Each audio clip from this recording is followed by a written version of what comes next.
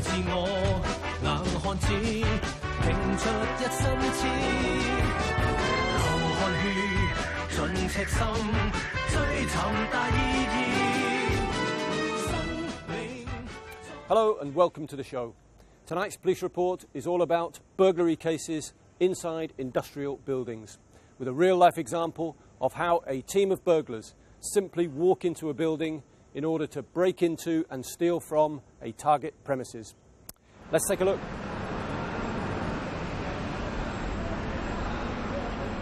肥仔，咁急 call 我出嚟咩事啊？揾下你幫手，梗係有嘢啦。你唔係連物流撈埋係嘛？敲下箱先啦。咦，吉箱嚟嘅喎！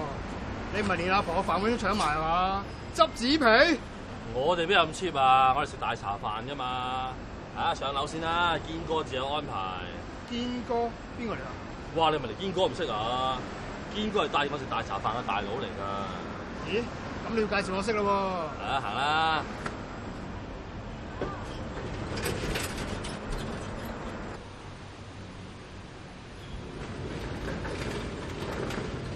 幾樓㗎？啊，10樓㗎。依家宿舍飯未啊？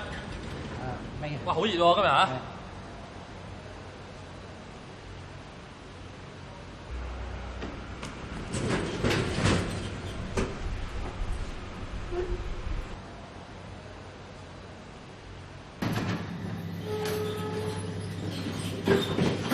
堅哥，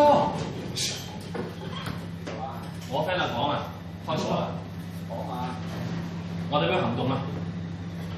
就呢個單位啦，我及過㗎啦。平時咧就10點鐘先開門，由依家開始，我哋有2個鐘頭時間，足夠去做嘢。咁樣啊？咁不如食嘢先啦。唔係話呢個時間食嘢？唔係，你唔好成日掛住食啦，好唔好？做完之後大把時間食，好唔好 ？OK。你買架餐去先，一陣間啊爽手啲啊！嗱，我就喺度及住啊。 哇！堅哥你唔係咁落後啊！我哋有開鎖專家喺度喎。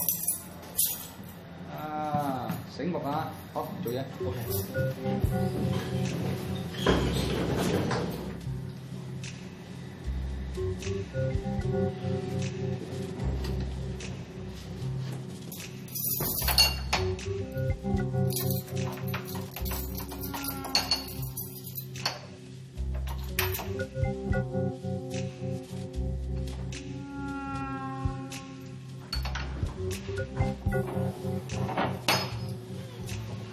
哇！仲有把鎖喎。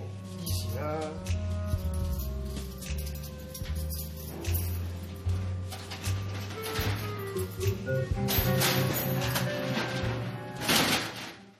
佢哋咁嘅行為其實已經干犯咗香港法例第280章《盜竊罪條例》裏邊嘅入屋犯法罪，即係俗稱嘅爆竊罪。一經定罪，最高刑罰係可判處監禁14年。我想喺度提醒大廈嘅保安人員，佢哋係可以要求送貨人士咧出示身份證明文件，並且記錄低佢哋嘅個人資料同埋運貨時間。如果有懷疑，亦都應該盡快聯絡貨倉嘅負責人，確認有關貨運嘅安排。如果喺工廠大廈發現有形跡可疑嘅人士徘徊，應該盡快通知警方。另外，我亦都建議貨倉負責人咧安裝多部閉路電視，以及加強貨倉嘅防盜系統咧，防止爆竊案發生。最後想提提大家，千祈唔好收受來歷不明嘅貨物，包括電子零件、電腦底板等，因為任何人知道或者相信貨物係贓物而不誠實地收受貨物，或者不誠實地從事或者協助另外一個人將貨物保留、搬遷、處置、變現或者作出相關安排，即屬處理贓物。咁嘅行為已經干犯咗香港法例第280章《盜竊罪條例》第24條處理贓物罪，一經定罪，可判處監禁14年。Please remember the advice that you've just been given, particularly if you're involved in the management of such premises or if you operate your own company out of such a building.